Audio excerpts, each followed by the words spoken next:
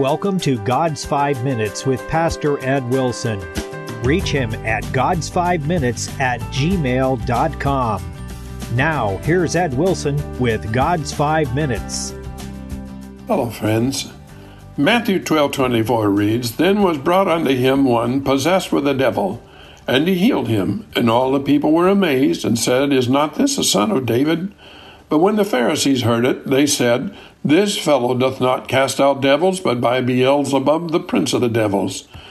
Our incredulous world never knows what to make of a man who's clearly in touch with the unseen.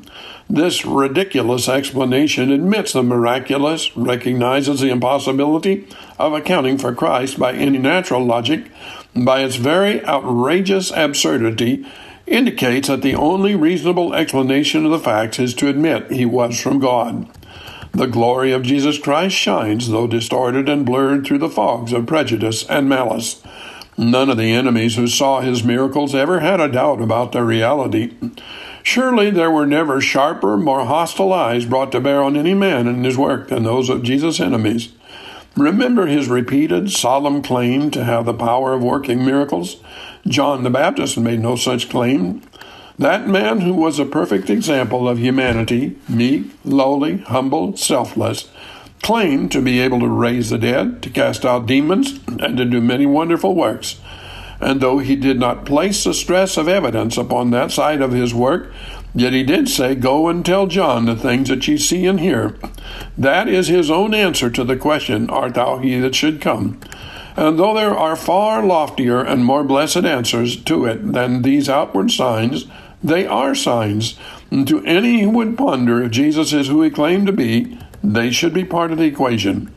Beyond that, think of all the beneficent, hallowing, elevating, ennobling, refining results which have followed upon the proclamation of his truth in the world ever since. It is the working of Jesus Christ in the world that has brought nobler manners, purer laws, that has given a new impulse and elevation to nobility, that has lifted the whole tone of society, that tends to suppress ancient evils and close the doors of old temples of lust and cruelty and vice, and that is still working in the world for the elevation of humanity. Are you among those who claim his salvation is a failure because it has not achieved the success of which it seems capable?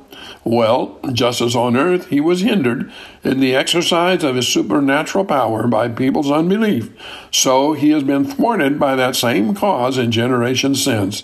But yet, sorrowfully admitting that, and hearing the scoffs of those who say your Christianity does not seem to do so very much after all, we still insist its record of positively affecting human behavior is unique.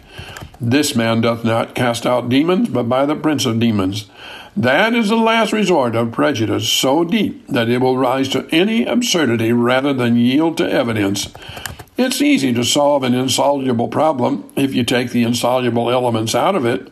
And that is how a great deal of modern thinking goes with Christianity. Knock out all the miracles, mock all Christ's claims, say nothing about incarnation, declare resurrection to be entirely mythology, and it's not difficult to account for the rest, and it will not be worth accounting.